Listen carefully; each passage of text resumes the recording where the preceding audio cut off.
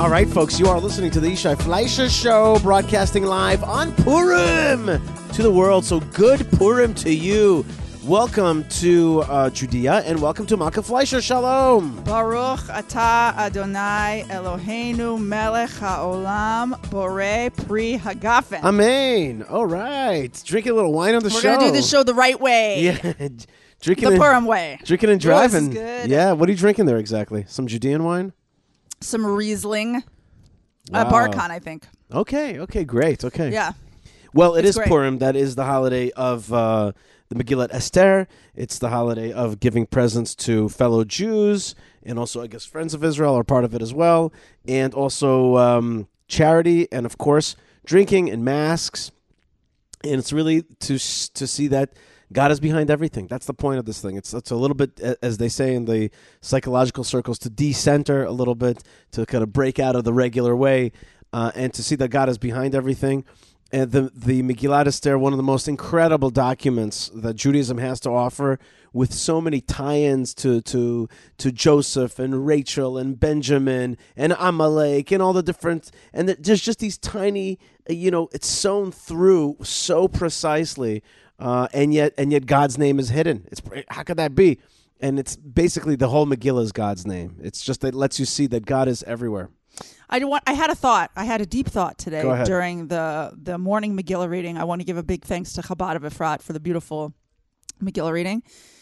The story starts like this. There's Vashti, and there's a seudah. There's a big wine party, and she doesn't come out. And then the girls get kidnapped from all over the kingdom and brought over to the king's palace. And Esther is schlepped over there, and she's there, and she's there, and she's there, and she's in this kind of bath and that kind of bath. And Mordecai is pacing up and down and pacing up and down. What's going to be with my girl Esther? And then finally she has to go in and be with the king. And then the king is like, yeah, I like that one. And then they get married, and Esther's there. And then Haman comes in. Mm-hmm. Only after all that stuff do you ever hear the name Haman. And when you talk about Hashem being absent from the Megillah, you could start to read this story and just go, what a mess. What a disaster. For what is this? This is the story of a girl being kidnapped and imprisoned in a harem. In a harem of like an icky man, right? Forever, for the rest of her life, like a nice girl from a nice family who's already been through so much. She's already an orphan. Right. She's already been through so much. And it made me realize that Hashem, he set up the salvation in motion before the problem even arose. Right. There was no Haman. It wasn't like there was Haman and then Esther comes in. That salvation Esther comes in and then Haman. Right. But you're saying that the salvation itself looked like a problem. The salvation looked like the problem, but Hashem is like a lie. Okay, ani alze. He's like, I have already set the thing up in rotation before you could possibly understand what I'm doing. Right. And I got like a tremendous nechama from that. Like I got a real life consolation from that. That sometimes things seem like they don't make any sense and they're just bad and the bad thing is happening, but it's all tied into a future that you can't possibly imagine yet. Right. And so hang in there. Right. Because you don't know if you came to the to the palace for just such a moment. Mm-hmm. That's right. I remember when L'chaim. Cheers. I remember when that helicopter crash happened a month before Twin Towers. Right. It was this family, a Jewish Orthodox family that was Right. in Colorado on a helicopter trip, and seeing the wealthy family, they were having a nice time. The chopper crashed. Right. They all died. It was horrible. horrific. Horrible. And who would have known that exactly 30 days later, tens of people, maybe hundreds of people under Shloshim. Right. Lives were saved because of them. Right. And I mean, you can't. Right. You wouldn't. Yeah. You don't make that into okay, it worked out all for the good. It's still a terrible loss. Right. But somehow they saved and yet his it was lives. part of the plan. Right. Absolutely. Malka Fleisher, it is PURIM today. We're sitting on our couches. I am wearing my Viking costume. Well, you're not only a Viking. You're a Zionist Viking. See. We kind of came up with this costume, and then I looked it up. It turns out that there is a stream of thought that says that Vikings were actually part of the lost tribes of Israel. It's called Nordic Israelism. Nordic Israelism. So I'm a Nordic Israelite. Malka, you certainly are on the Nordic track, I would like to say, okay? That's for sure. And we don't, you know, I don't have a lot to do with Nordicness, you know? You don't even like you know, that smoked salmon. I don't, but I do like IKEA. Yeah. And I did just tour around some Danish journalists who definitely the Danes are they're definitely the Vikings. Yeah. And they were proud of their, and I told them that I watched the show because of my friend Jake. I watched a show called The Last Kingdom. Not recommending it, but I did watch it. Okay, it's a pretty violent and brutal show, but it's kind of real to life. And it's about the Danes and the Brits kind of fighting it off. What language is it in? It's in English. But you and I did watch that show from Norway. Remember the Norway show that we watched? Occupied. Yeah, that was good for the first season. Yeah, anyway, let's not talk about all this I'm stuff. saying is we have a little bit of Nordic, Nordic moment here. Theme. Right. I wish I had a bagel with locks right now. I am also wearing a Nordic theme. I'm more. You're like the kind, good Nordic person. Yeah, I'm like Nordic mom. Right, you're Nordic. Just getting mom. her Nordic kids to Nordic soccer. You know. Yeah, just lighting the Nordic fire. you know. But believing in the one God of Israel. But I am more of the. I'm not dressed yet, but I'm more of the conquering. Maybe we'll take our picture pillage type and thing. put that up somewhere. Yeah, I put up a picture. I put up a really. Oh yeah, you put up a picture with your brother. Yeah, a picture of my brother. Both of you bringing knives to shul. That was awesome. Yeah, full on blade knives. Yeah, that's right. So there you go. Israel moment. That's right, Malka. Cheers to you, L'chaim, and it is actually on Purim. And you and I, we also have a custom of really celebrating Purim as a 2-day holiday. Yes. So today we are in Gush Etzion. Tomorrow we'll go. Right, we're in Purim, and tomorrow, with God's help, we'll enjoy Shushan Purim because the killing happened over 2 days, and that's what we're celebrating.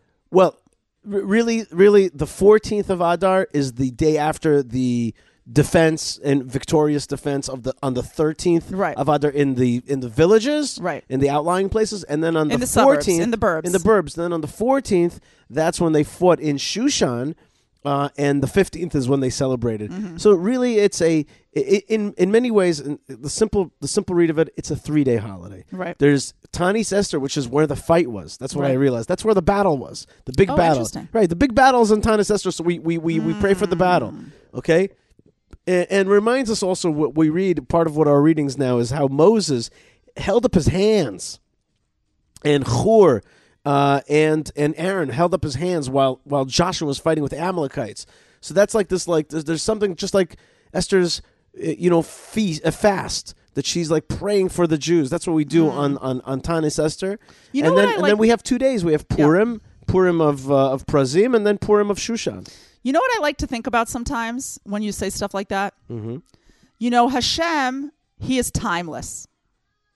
He has no beginning and he has no end. We are kind of on like a linear time spectrum. Mm-hmm. But we can't really perceive that Hashem is like all. He's everything. He's past and future and present all at once. Right. And sometimes I like to think that on these holidays, Hashem is like still exactly there at that moment of the miracle that we're talking about. Absolutely. And so I like to think to myself that it's not just that we remember a long time ago that there was a miracle, and that there was a girl, and that was her, or there was her uncle / possibly husband, but that Hashem is actually doing the thing now at this exact moment that he did a long time ago for us. Yeah. And there'll be physicists who tell you that timeline exists right now. It's happening at the same time. I'm not going to get into that, but I totally agree with you. It's beyond the scope. That's a few glasses of wine away from where we are right now. That's the magic of these texts, these Torah holy texts. They exist like God in perfection, and they are alive at this moment, just like you're saying. Right. And when you read it, you're like, whoa. And that's why there's such a whenever in Judaism you see such an absurd fanaticism about anything, know that we're dealing with very spiritual things. For example, shechita, the slaughtering. There's this like obsession with the sharpness of the knife, and it's like it's a little bit like mad. And I saw in the Kabbalistic books that, it's mad because we're talking about releasing of souls, and all kinds of souls need tikkunim, need to be fixed. Same thing here. You have to hear every word of the Megillah, and you got to be in the synagogue and hear it and then see it and all that. Why is it so uptight on this relax holiday, right? Mm-hmm. No. We're dealing with just what you said. This is happening right now. Right now. You you can't miss a word. You gotta you gotta have a little bit of an adrenaline rush during the a tiny adrenaline rush during the Megillah. And so I really want to give a big shout out to the people who read Megillah in communities. Yeah. I don't think that you always realize, it's not just that you yotzeh al yedei chovah. It's not just that you get it done. The people who know how to bring the story into your heart on that very moment that it needs to get there, those people are doing something to you that is huge, right? And they're doing something for you that's huge. And it's the word mitzvah, it does not encompass it. Well, I think that it's I've been to some not so moving Megillah readings, and I feel crushed when I walk out of there. Right. And I've been to some Megillah readings that are really good, and you're just I think I just did Purim. I was there. You know what I'm saying? And it's a very big deal. I want to give a piece of advice to people. Now, there are people all over the world. Some of them are in Jewish communities are going to hear the Megillah, and maybe they're not going to hear such a great reading because somebody goes fast. Or maybe you're in outlying places and you're not even in a Jewish community. You're not going to hear it.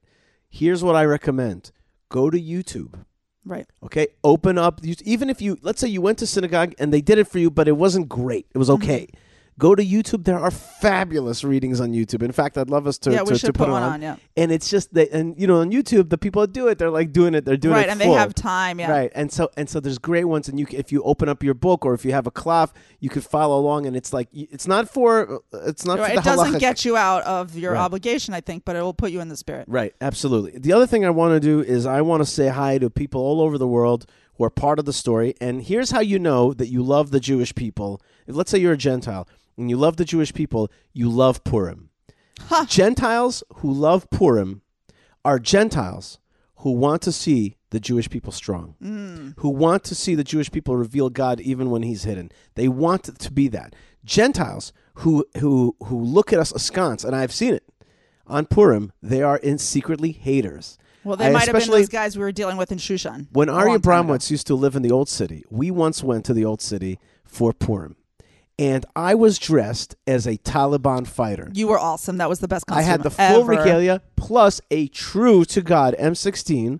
Because you were on the rapid response team in Beit El. Right. And so they issue guns after careful security checks and everything. They issue you guns. That's right. But I had the clip-in. And you took it with you. Yeah, that was one of the best costumes ever. It was great. And there's still pictures of that. You look very Taliban-y. That's right. And I really pulled it off. And I have that in me a little bit. So, but the point is, you got a little Pashtun in you can feel it. Here's the point that I'm trying to make, which is I saw haters. Hold on, somebody's knocking at the door. That means it's we're pausing for a second to receive and give Mishloach Manot. Hold on. Okay, that was one of Elazar's friends. Yes, we did a an nice exchange. 10-year-old boy did the exchange of the exchange. Mishloach Manot. Okay, great. Now, so I was saying that we went to the Old City that time, and so I saw a lot of Gentiles. So there was all kinds of Gentiles that live in the Old City, and I saw some that looked at me with joy, and I'm like, you love it when Jews are strong, don't you? And they're like, I could see it. And they're happy, They're happy. And then I saw plenty of people who were like, and you're like, okay, Shushanite. Because what happens on Purim is that things are revealed, right? And so I saw the heart. I saw the heart. You saw the Amalek in there. Absolutely. But the reason I'm saying all this is because I want to give a shout out to all the way to Alaska. Alaska? Brenda writes, Yishai, thank you for your podcast. I've been listening for over a year from Alaska. I really appreciate how welcoming you are to those that love the Bible but are not Jewish. Thank you for that. My heart belongs to Israel for sure. I love the pic of your website with you carrying a sidearm. I own a business in Alaska teaching firearm instruction, especially for women, in the Alaska Concealed Carry course. I want to go to the Alaska Concealed Carry course in Alaska. That's right. Yishai. Please come to Alaska. Bucket list. I would be delighted to have you at our range, though I am a Gentile. I started celebrating the high holy days in my little rural town of Nikiski.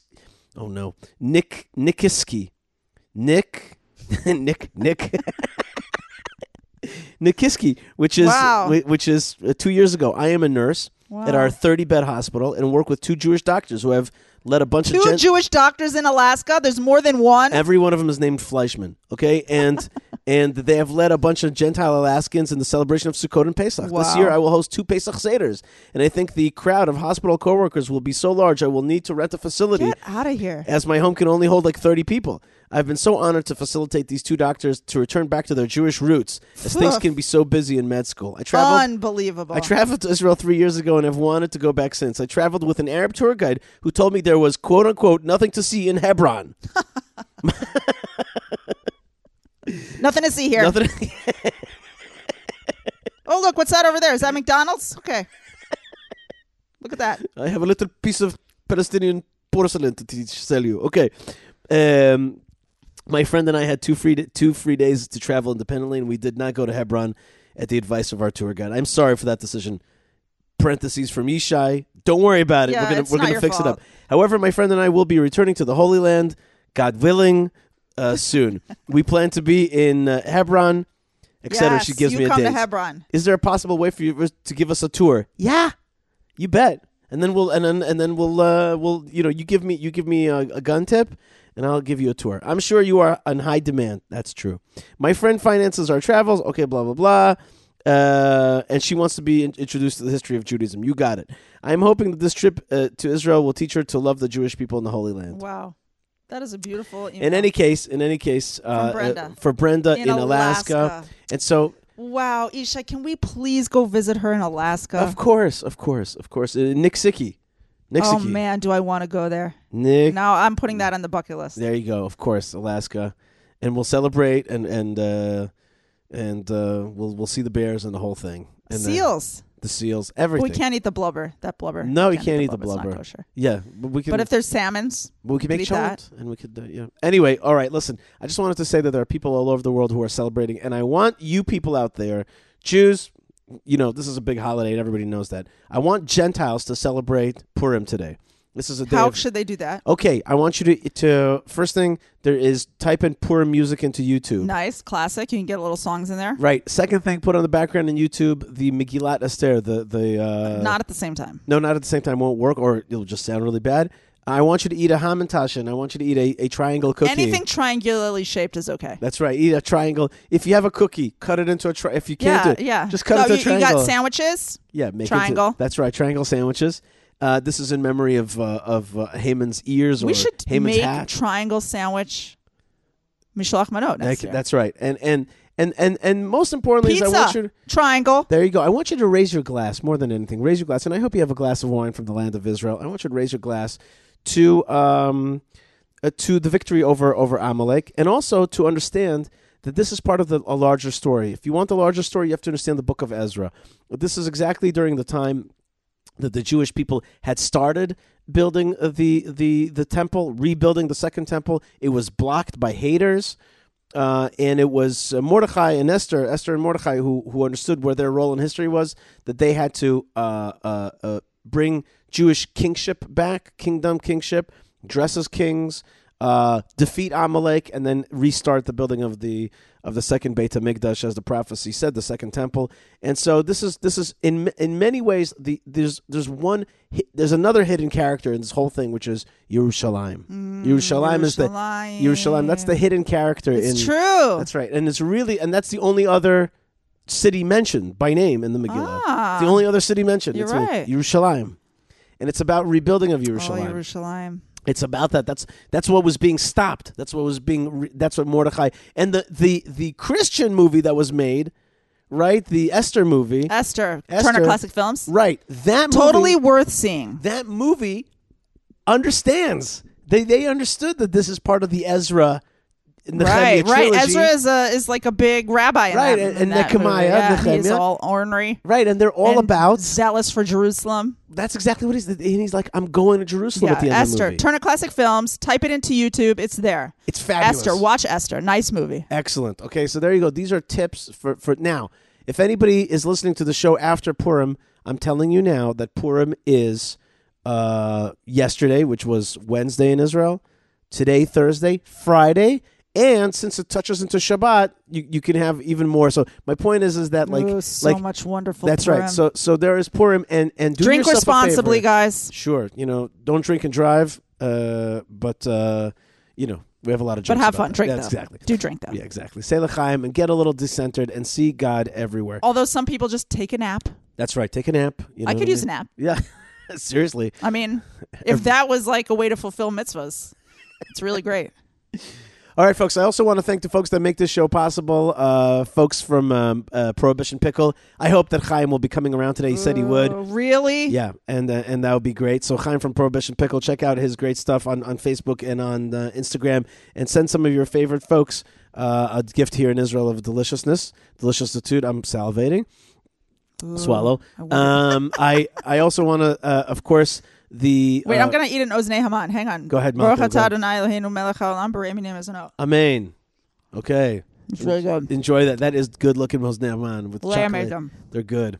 You made some also with pie crust. Oh my God. I love them. Anyway, so that was really good. Chevron, the Chevron Jewish community, which celebrates both days. Okay, both fun. days. And with God's help, we'll go to Yerushalayim tomorrow. That's right. Hang out with your mom. That's right. The Hebron Jewish community needs your support. HebronFund.org. We keep Hebron strong. Keeping Hebron strong means keeping the forefathers and mothers strong, which means keeping the Jewish roots strong. It's like hair. You got to nurture the roots. You know what I'm saying? That's right. You got to condition. That's exactly what you're massage. doing. Here comes Leah with here's our kids. They brought Mishlach Manot. Mishlach Manot from their long. Wow. You kids want to get on the air just for a second here? Anybody want to say something? I don't want to say anything. Leah, your Oznei Haman are really good. Thank you. Okay, very good. She doesn't know. They don't know what to say.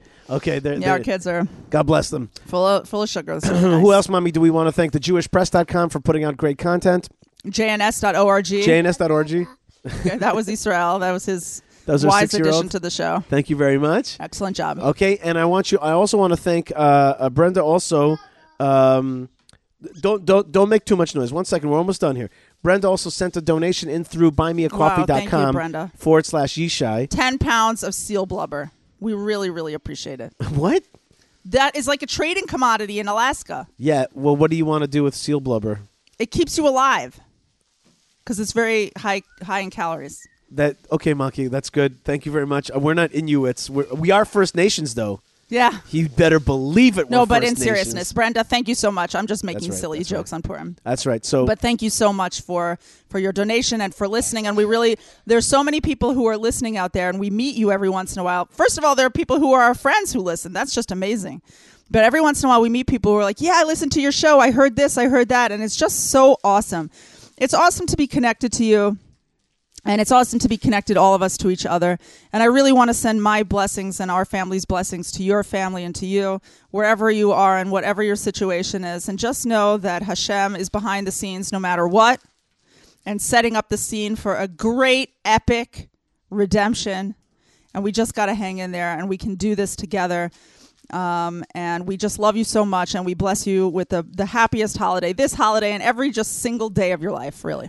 All right, folks, the show goes on. Right now we have a very special treat, one of the just one of the most important intellectuals in Israel today is Dr. Moshe Koppel. He's on right now. We're talking Purim. We're talking about Jewish sociology. We're talking about Ukraine and all the stuff there. So stay tuned for that. We'll be right back. Also, thank you to Moshe Herman, Ben Bresky, Tabitha, Yocheved, and Lou for getting the show out to the world. God bless you guys. More great stuff is on the way, and we'll be right back. I haven't even drunken yet. I'm already sloshing my words. Maka l'chaim. Chaim, Purim Sameach. Good Purim, and we'll be right back. Stay tuned to the show. Don't worry. The Yishai Fleisher show will be right back, so stay tuned.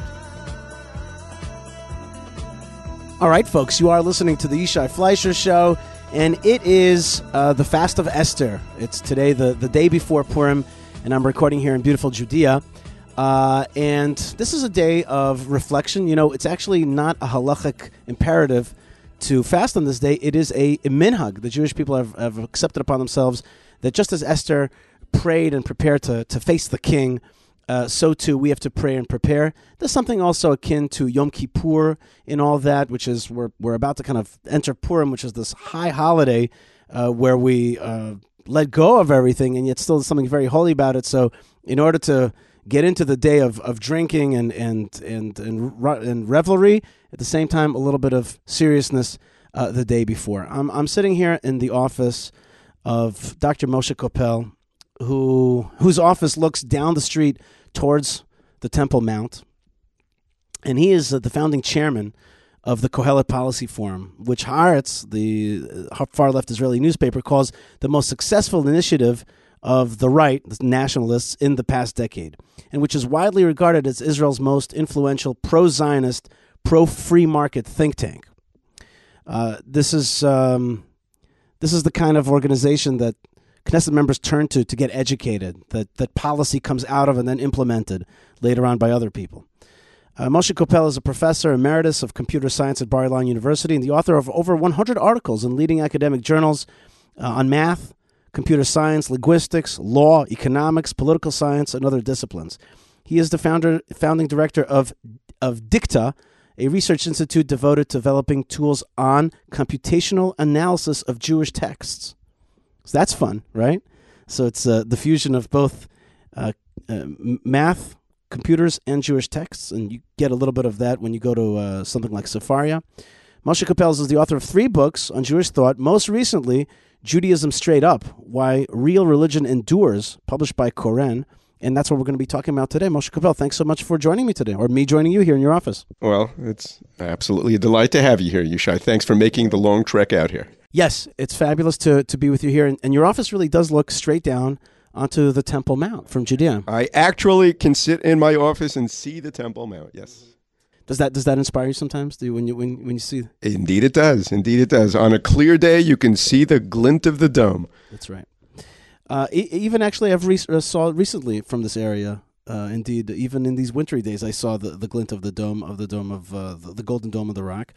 And the reason I ask you about that is because your organization, Kohelet, is it's trying to bring Zionism back to Zion. We live in a time where one could, and my colleagues do, argue that we're living in a post-Zionist time where the state of Israel is oftentimes acting as a post or even anti-Zionist. Like some of my work at Hebron is that I have to somehow bypass, hide away from, defeat, beat, and somehow cajole the Jewish state to act Jewishly. Yeah, unfortunately, that is sometimes the case. I'm optimistic on the whole, but the history of it is pretty straightforward. Zionism initially was an attempt to renew the Jewish nationalist spirit, but because after 2,000 years of diaspora, Jewish religion had kind of focused on tradition, on religion, on religious belief, on customs, and kind of de-emphasized the nationalist side because we were in fact in the diaspora. So those who wish to revive, that nationalist spirit, kind of jettison religion as part of it. So what you had was nationalism without religion, and that kind of held on for a while. It works for a generation or two, but then at some point, if you've jettisoned the Jewish religion, your Jewish nationalism kind of begins to ebb as well. And we're seeing the consequences of that. What you're seeing is a lot of secular Zionists, or the children and grandchildren of secular Zionists, who are, some of them are returning to religion, but many of them who are staying secular are also losing that nationalist spirit. Mm-hmm. But there are countries that are nationalist, let's say Ireland, and it's not necessarily, or Denmark, and it's not necessarily connected to religion of any kind. Why do the Jews need? Well, that's a very different kind of nationalism. I mean, the whole point is that Judaism is different, right? It's unique in the sense that the Jews are both a nation and a religion. The two are kind of wedded together. And that is very unique. So in Judaism, at least, when religion begins to decline, nationalism eventually will follow, and that's what we've been seeing. So I mean, it's interesting to compare us to to countries like Scandinavian countries or to Ireland or something, but in the end, they're not quite analogous. Right. However, while you say they're not quite analogous, I find, and I'm constantly having to explain, that one of the pillars of the state of Israel is nation-stateness, nationalism. Okay? I find that American audiences, and we're going to get into that through your book as well, I find that American Jews don't understand that nationalism is a value. That ancient peoples living on their ancient land, it's okay. That's a good thing. And that speaking their language, and that it's to the exclusion, to a large extent, not to total extent, of others. It's you could call it, I say nationalism, they're like, you mean an ethno state.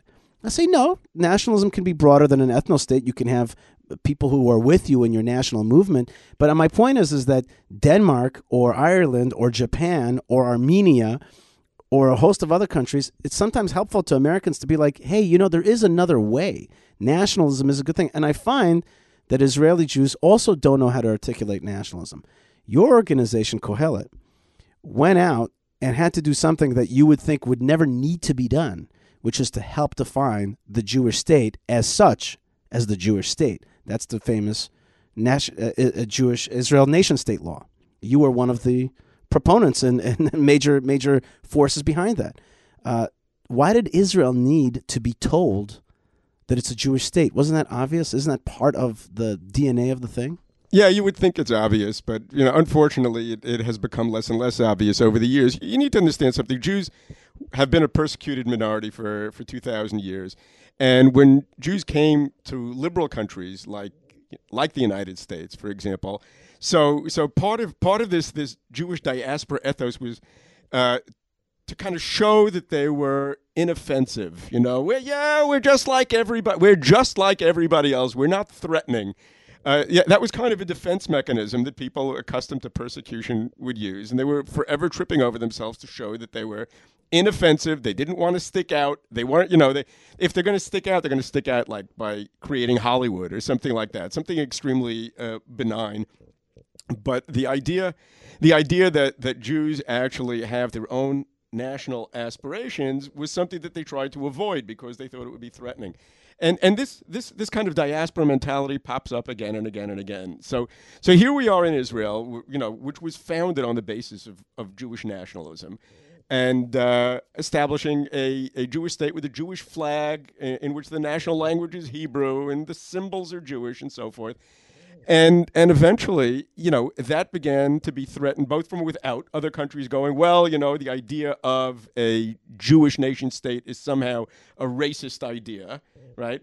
The same people who the racist is the old word. Today, the word is supremacist. Supremacist. That's yeah, what supremacist. I hear even that worse. all the time. Right. So these people who regard this as supremacist, right, or racist, or whatever bad word is current, right? They're in favor of 100 other nation states in the world, and in particular, they're in favor of creating a Palestinian nation state right here where we're sitting, right?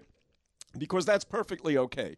But the Jews are not entitled to a nation state. Now, unfortunately, because of this kind of opposition, both outside of Israel and inside of Israel, it became necessary to actually legislate this. Now, it's important to say what's in this law, because people, tried, in attempting to represent this law as being something reprehensible, supremacist, racist, etc., they kind of implied that the law creates two different kinds of citizens, Jewish citizens and non-Jewish citizens. All that is nonsense.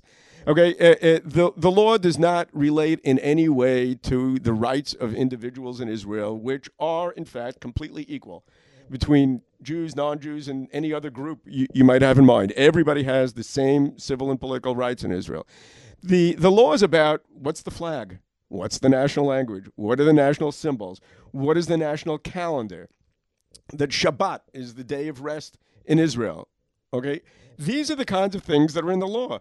They are completely unobjectionable. There's very little in there that's very specifically religious in character. There's not a word about the official rabbinate of Israel or anything like that.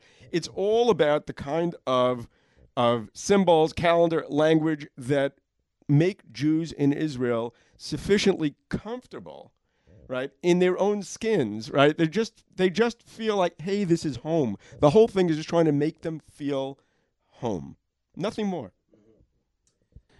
And yet a lot of people, I think, still have a hard time verbalizing that, and that I think partially one of the sins was the lack of teaching of that simple verbalization. Yes, Israel's the Jewish nation state, and using all kinds of other things. And what came in the 90s was this new terminology of Jewish and democratic, which is mathematically correct, right? We are Jewish and democratic, but it's actually But it's in reality, it's not correct, because what they mean when they say Jewish and democratic is they mean not Jewish nation state. They mean a way to undermine the Jewishness of the Jewish state. Right. Well, technically, Jewish and democratic are actually not parallel, because Jewish is like a substantive thing. In other words, that this is what the state is going to be like, whereas democratic is the procedures by which things are decided. Right. Now, these two things are actually, not on parallel tracks. Right. You need to have rules for deciding things, and the idea is in a democratic state, it is the people who decide things through their representatives, in the Knesset, right? Now, Israel actually suffers a democracy deficit because in fact it's actually not the Knesset that decides things. In fact, over here it's a small group of elites who sit in the Supreme Court who actually decide everything. So if we want to make Israel more democratic, and we should, then we should actually be giving more power to the Knesset and taking away from the courts. Now, in terms of it being Jewish, well, that can't conflict with democratic as long as that's what the people want, right? If the people and their representatives have voted into law certain things that make Israel a Jewish nation state, all of which, as I said, are inoffensive and do not in any way impinge on anybody's civil or political rights, well, then there's no conflict between democratic and Jewish. So, as you say, people are actually using this phrase as a rhetorical device to bludgeon those who actually want to have some Jewish substance in the country. And in fact, they're redefining democratic as being something not procedural but substantive. They're saying, yeah, democratic in the substantive sense, this is a term made up by Justice Aaron Barak, in the substantive sense means that, that religion can't be, can't bother people too much, that Jewish nationalism can't come and get in the way too much. Mm-hmm. So you've written this book, which is, I think its point is to make Judaism make sense in terms of a system of why it perpetuates and how it perpetuates and why it's necessary and needed today. I think that's the point of the book. But what I found that the book had more humor and interest for me, especially, is the sociological. You made up characters. These characters, they seem like they're not even made up characters. They are just maybe renamed characters or a combination of a few characters. I've many. I can take a lot of Arabs that I've met and make them speak in one way, and that's what I feel like you've done. And these characters are, how should I say, they're very rich. You really created these characters that I recognize as people. I want to read a little bit from actual passages that describe it to people. So the first character is Heidi. And here's what you write about Heidi. Heidi and her friends share similar academic and professional backgrounds, especially political views. But these similarities are mostly defined by what they are not. Heidi's crowd is not held together by kinship or ethnicity, or by shared history, or by a rich system of social norms. It is held together to a large extent by the disdain with which it regards the norms that it rejects, the other guys. Shimon, this is the second character, this is a Ger Chassid, and he has indeed a very rich, here it is, he says, you say, Shimon, on the other hand, does share a rich system of social norms with his compatriots.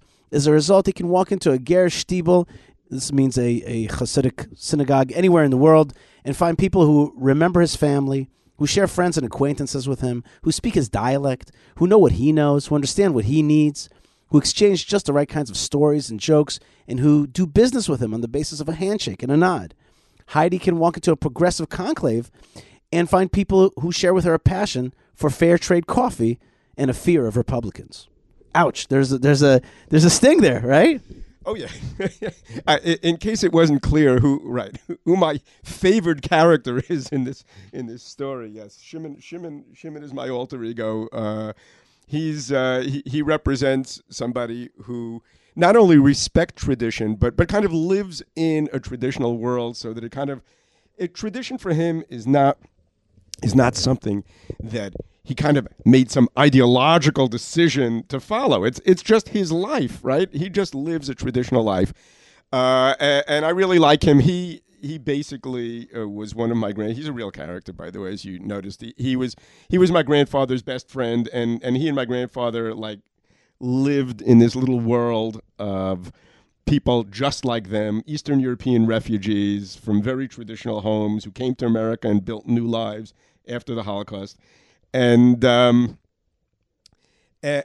just love these guys. You know, there's just something about them that's really authentic. They could afford to be authentic. They didn't need to run around proving to anybody that they were authentic because they were just so authentic, right? So there was just something very, very natural about the way these guys practiced, you know, their own traditions. And Heidi is this ideologue, you know, like she's forever deciding what needs to be done and running out and doing it and saving the world and in all these bizarre liberal ways that, you know, that people sometimes do. And as a result, she lives in a very, very thin community, which is the point that I was bringing out in that pretty nasty passage you read. Yeah, and then you also talk about her daughter. You say shortly after this is Amber. That's right. She goes shortly after she and Serge married, and a year before they split up. Heidi gave birth to their daughter Amber. Amber is now a student at Oberlin. That's a thin hint there. Okay, majoring in colonial and environmental studies. She rarely acknowledges her Jewish roots, other than to occasionally begin remarks hostile to Judaism or Israel with the words, "as a Jew." Okay. I one of my jokes is that there is another Judaism out there. It's called My Judaism. It's this other form. It's this other thing. But you always know what it is when they say My Judaism says X. Not right. Judaism says X, but right. my. Yeah. So my as a Jew, my right. as a Jew is a version of your My Judaism. Right. That's right. That's right. You really contrast these characters, and one of the things I think that you're trying to bring out is that a traditional life geared and tested by modernity. Right, which is another passage later on, which you're basically like, it's not like these things are all faith. It's not. They have to find a way to kosher food. You got to find a way for it to work within modernity. Right, they're tested through the passage of time. Yeah, it's more than just that. The point that I was making here is that Shimon's tradition works, and the reason that it works is that he got it from his parents, who got it from their parents, and it didn't stay the same, right? It slowly adapted as the circumstances in which they lived changed.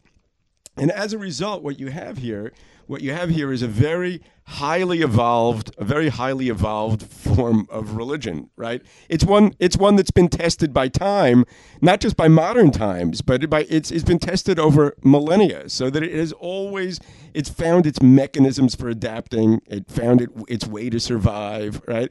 And what the point I was bringing out with Heidi and Amber, the reason I needed two generations there is because I wanted to show how, you know, Heidi being a typical end of the millennium liberal, right? Yeah, I'm kind of sympathetic to her, right? I mean, these are people that I grew up with and that I know, and there's a sense that you're sympathetic to all the characters. Except for Amber. Even Amber, like you understand. I felt that you weren't totally like ripping them like you would on cable TV in America, you know? Right. No. They were people. No, I tried to get into her head. That's the point. Yeah. So Heidi is like a typical old-fashioned liberal who wants to do the right thing, right? She's not trying to shut people down. That's not her thing.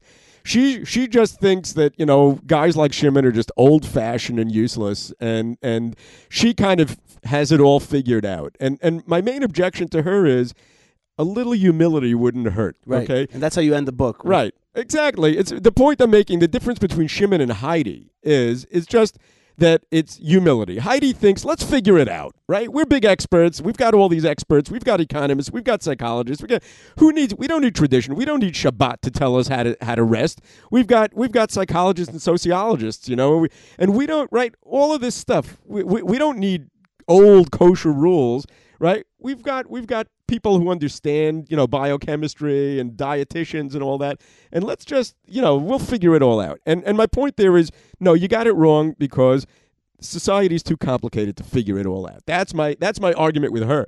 But then I say, but there's something else you don't understand, okay? You've got nothing to pass down to your kids. And now what you get, while Heidi came from a traditional background and rebelled against it, but she didn't realize how much she really depended on it. It was like kind of a silent anchor for her, right? There's so many things she just took for granted that were really based in traditional society, and then she kind of rebelled against that and kept what she kept without realizing it, and kind of rebelled very loudly against the other stuff. But Amber had no tradition to rely on, and what she did is she actually reinvented religion, right? My Judaism. My Judaism, but she doesn't even call it Judaism. It's a whole new woke religion, and the point is, for her, she's got the icons of environmentalism. But mainly, she's got the bad guys, right? Like the Hamans and the pharaohs of her religion, right? Or anybody that's actually preserving traditional values.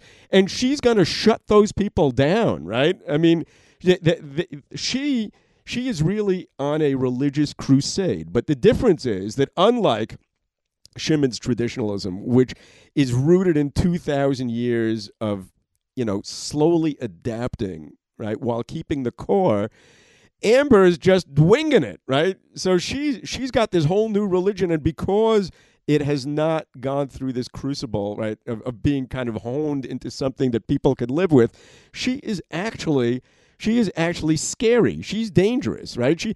She wants to get people jailed. She wants to get people silenced, and that's what frightens me about her. Your family comes from Eastern Europe. Mine comes from Eastern Europe also, but especially from Russia. Like when you say these things, I know what that Judaism leads to. It leads to a communism that sends you to jail and sends you to the gulag and shoots you in the back of the head. Like it's not these things are. That's not, what I'm saying. You're saying it in a lighthearted way, but these things can become, these ideas, a newfangled version of a messianic process, which was what communism was. Right. Oh, I make the connection between Amber and communism explicitly in the book. That's exactly what I'm worried about. Is that Amber is actually bringing us just modern day communism. Yeah, and the unrootedness. That's right, the unrootedness. It leads to a constant change, a constant. There's no. I never heard that term, silent anchor. Is that an American idiom? I never heard. Is that, or did you make that up? Silent anchor. Yeah, made that up. I like that. Silent anchor. That's right. I don't think I'm the first to use it, but for the purposes of the book, it's a powerful idea. There are things that sometimes we take for granted, but they're part of our psyche and of our society. They're silent anchors. They live there. Certainly, just for what I do in life, which is Chevron, it's like there's a silent anchor for our peoplehood, this thing, and so many people just want to just relinquish it. I do want to read a passage here. That and the book is, and I'm saying this, I hope Moshe doesn't hear me, written very well, no mistakes, very excellent language. He says, but even for Shimon, the substance of this belief has to conform to the experience of the world. That's what I was saying before, which is that Moshe's argument is that this is time-tested.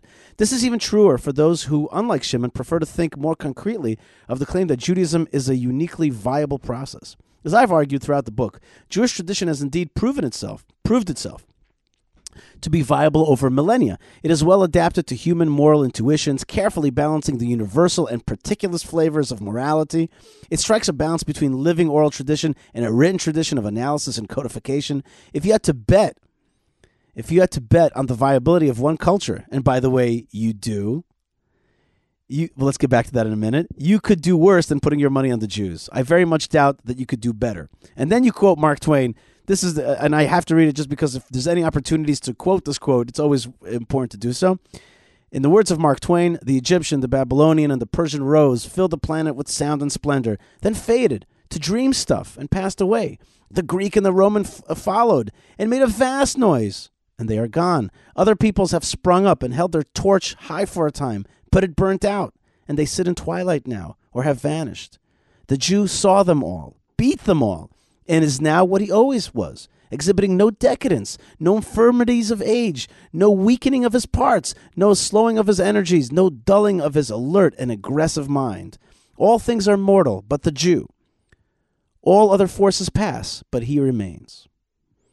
Now, that's an amazing quote, and there's a lot to talk about there, but let me ask you why you wrote that you have to bet on the viability of one culture. Why should you bet? Why is that important?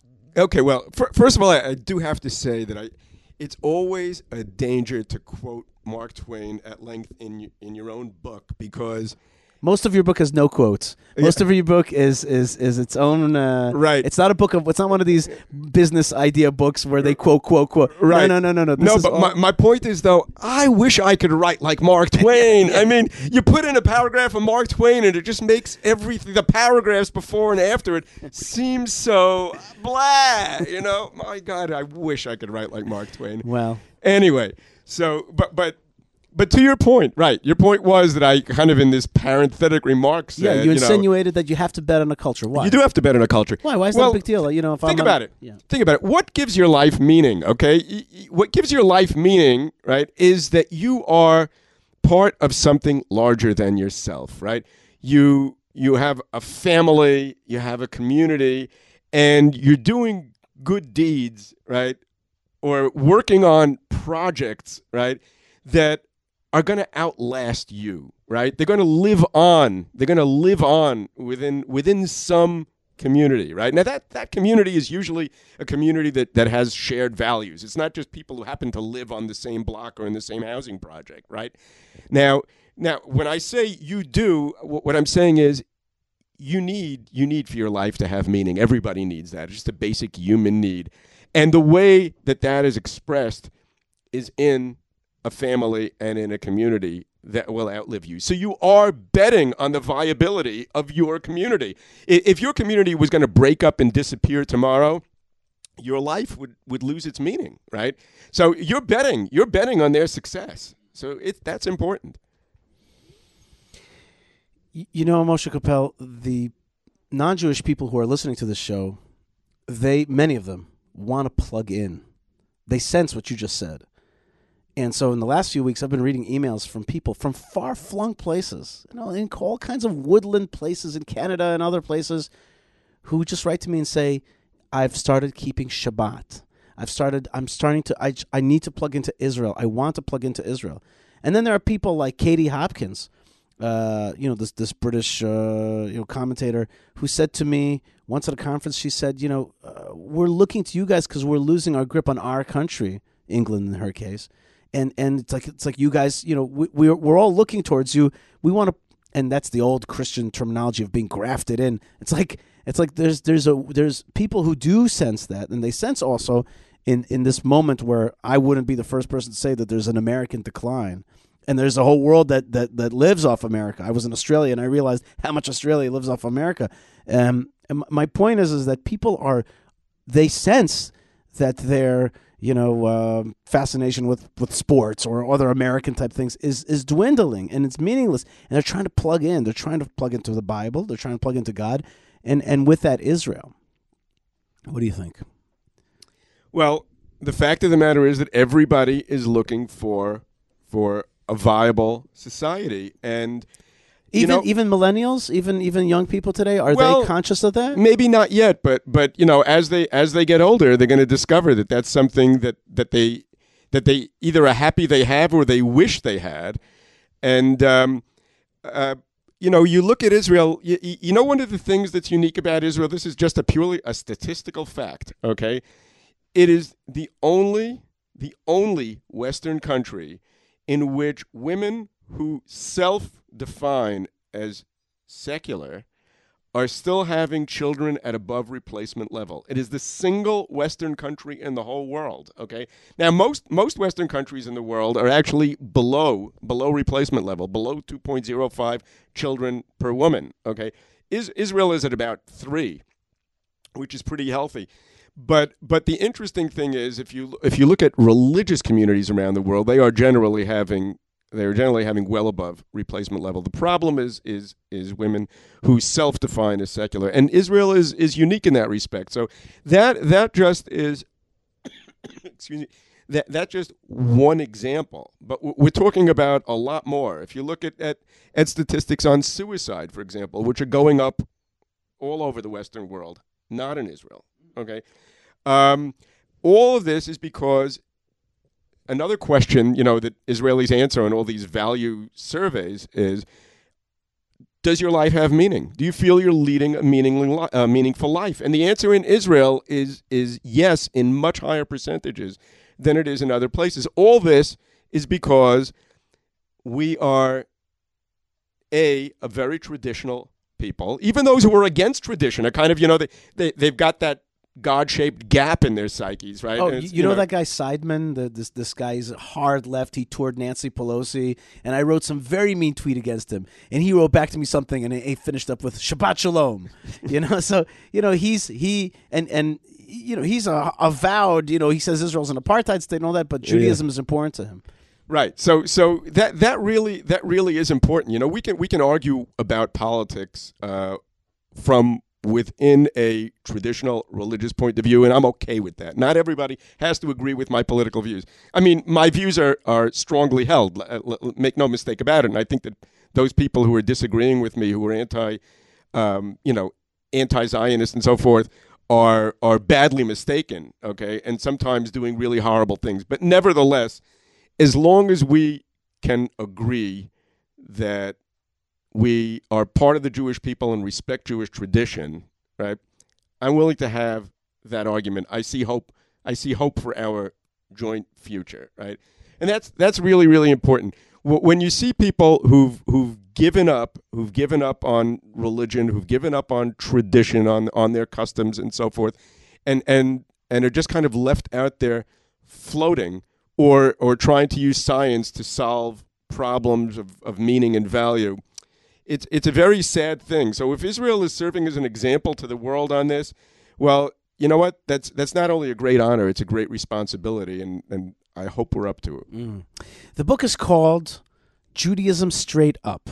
Why Real Religion Endures. Interesting that you didn't say why real Judaism endures. You said why real religion endures, because I think maybe there's a prescriptive element here, and not just an explanation of or the section of Judaism, but rather tradition as a way. And I think that you would appreciate, like, for example, when I bumped into a custodian in the hotel that I was in Orlando, and he showed me with pride how he knows the Bible and how he's passing on to his children. And he said to me proudly, my children go to church, so do my grandchildren. Like, I felt at that, and this was the irony of the ages. I'm like, good, we're together, right? Like, you have tradition. So I think that's why you called it that.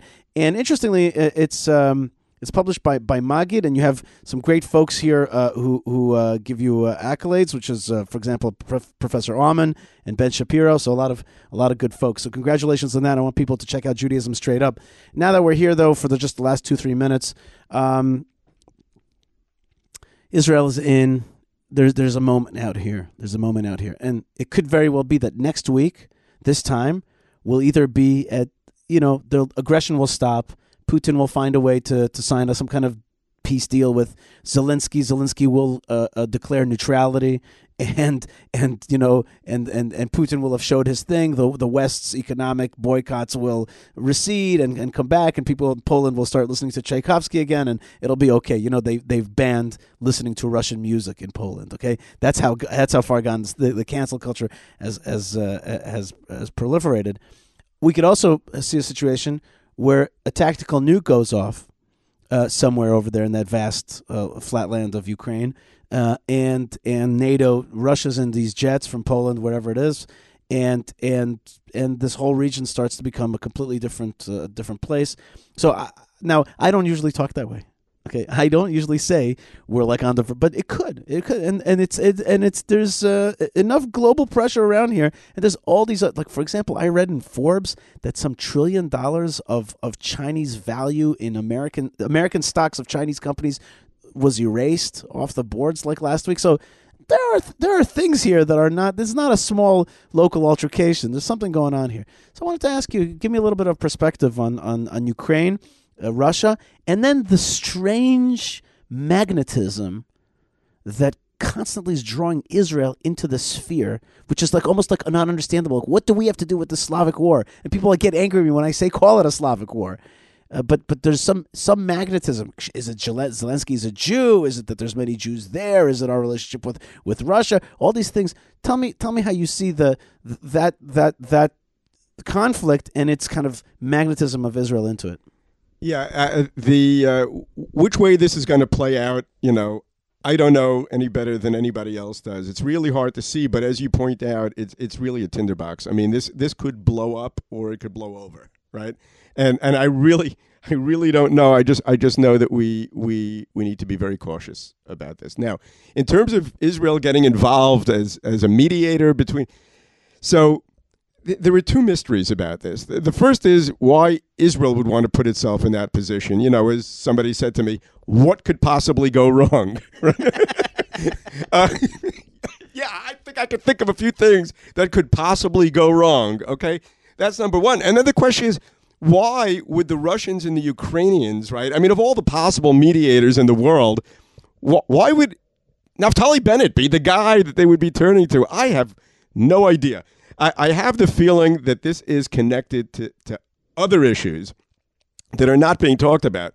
One of which is the Iran deal, right? Renewing the already horrible Iran deal, except this time making it even worse. Where, you know, essentially, if we're not going to be getting cheap oil from Russia, let's get cheap oil from Iran. That sounds like a really horrible idea as well. So I would say at the moment I am cautiously pessimistic, but does this prove once again that whenever stuff happens, Jews, whether they like it or not, are kind of pulled into the center of things because that's just part of some grand divine plan that I don't understand?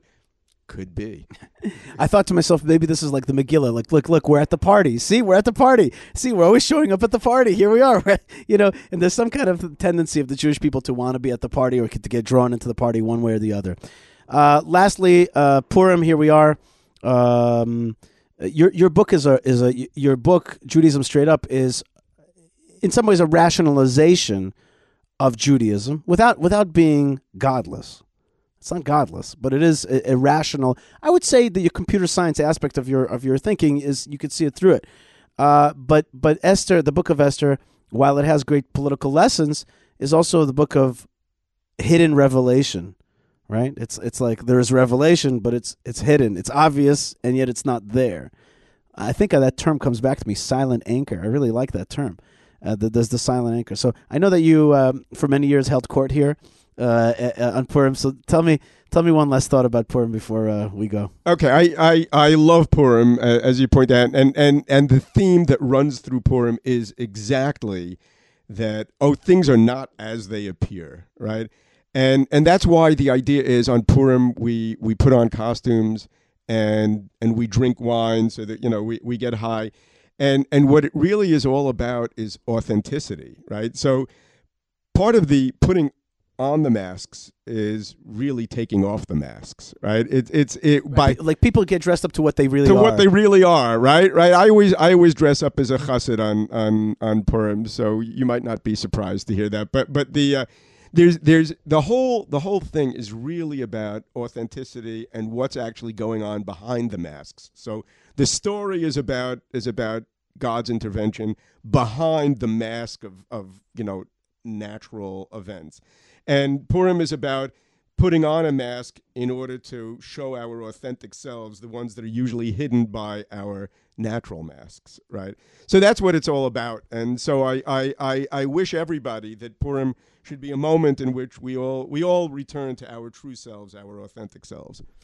Amen. Moshe Kapel, Dr. Moshe Kapel is a professor of computer science at Bar-Ilan University. Is that emeritus now? That's emeritus. I am now emeritus. Now emeritus. He's the founder and director of Kohelet Policy Forum, author of many articles, and is the author of Judaism Straight Up, Why Real Religion Endures, put out by Magid, and you can get it on Amazon and other places. And at Magid, yeah. And at Magid, of course. Koren Publishers. Koren Publishers. Okay, they publish a lot of straight Torah books, but also their imprint. Magid puts out a lot of interesting thoughts, including I think Rabbi Sachs and others, and your books are amongst theirs. That's pretty good stuff. God bless you, Moshe Kapel, and happy Purim. Thank you so much. Same to you, Yishai. Yishai needs coffee and vodka. Please help support the show by buying Yishai a coffee at buymeacoffee.com/Yishai. Thank you and l'chaim. All right, folks, you are listening to the Yishai Fleisher Show. So great to be hanging out with Malka Fleisher for Purim with you wherever you are, with Dr. Moshe Koppel. So much fun. So many special people in our lives. You guys are the specialist of them all. Wherever you are, we're sending you our blessings. Please write me an email, Yishai@yishaifleisher.com. Hope to see you here in the land of Israel on your trips and on your tours and in your prayers and in your heart. Be part of the story by also going to YishaiFleisher.com. Check out all the other content there and go to the donate page if you want to be part of the big projects.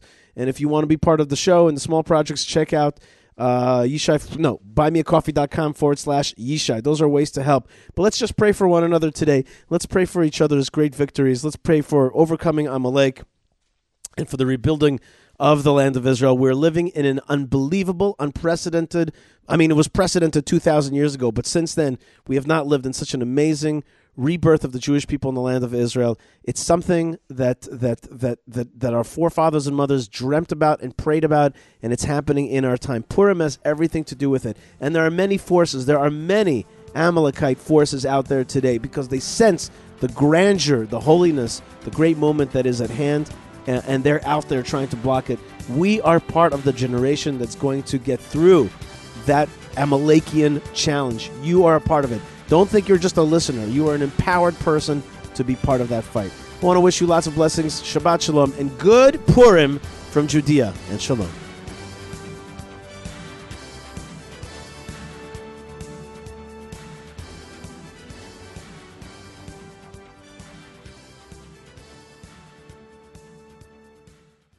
Hey everybody, this is Jeremy Gimpel. Have you heard about the Land of Israel Fellowship?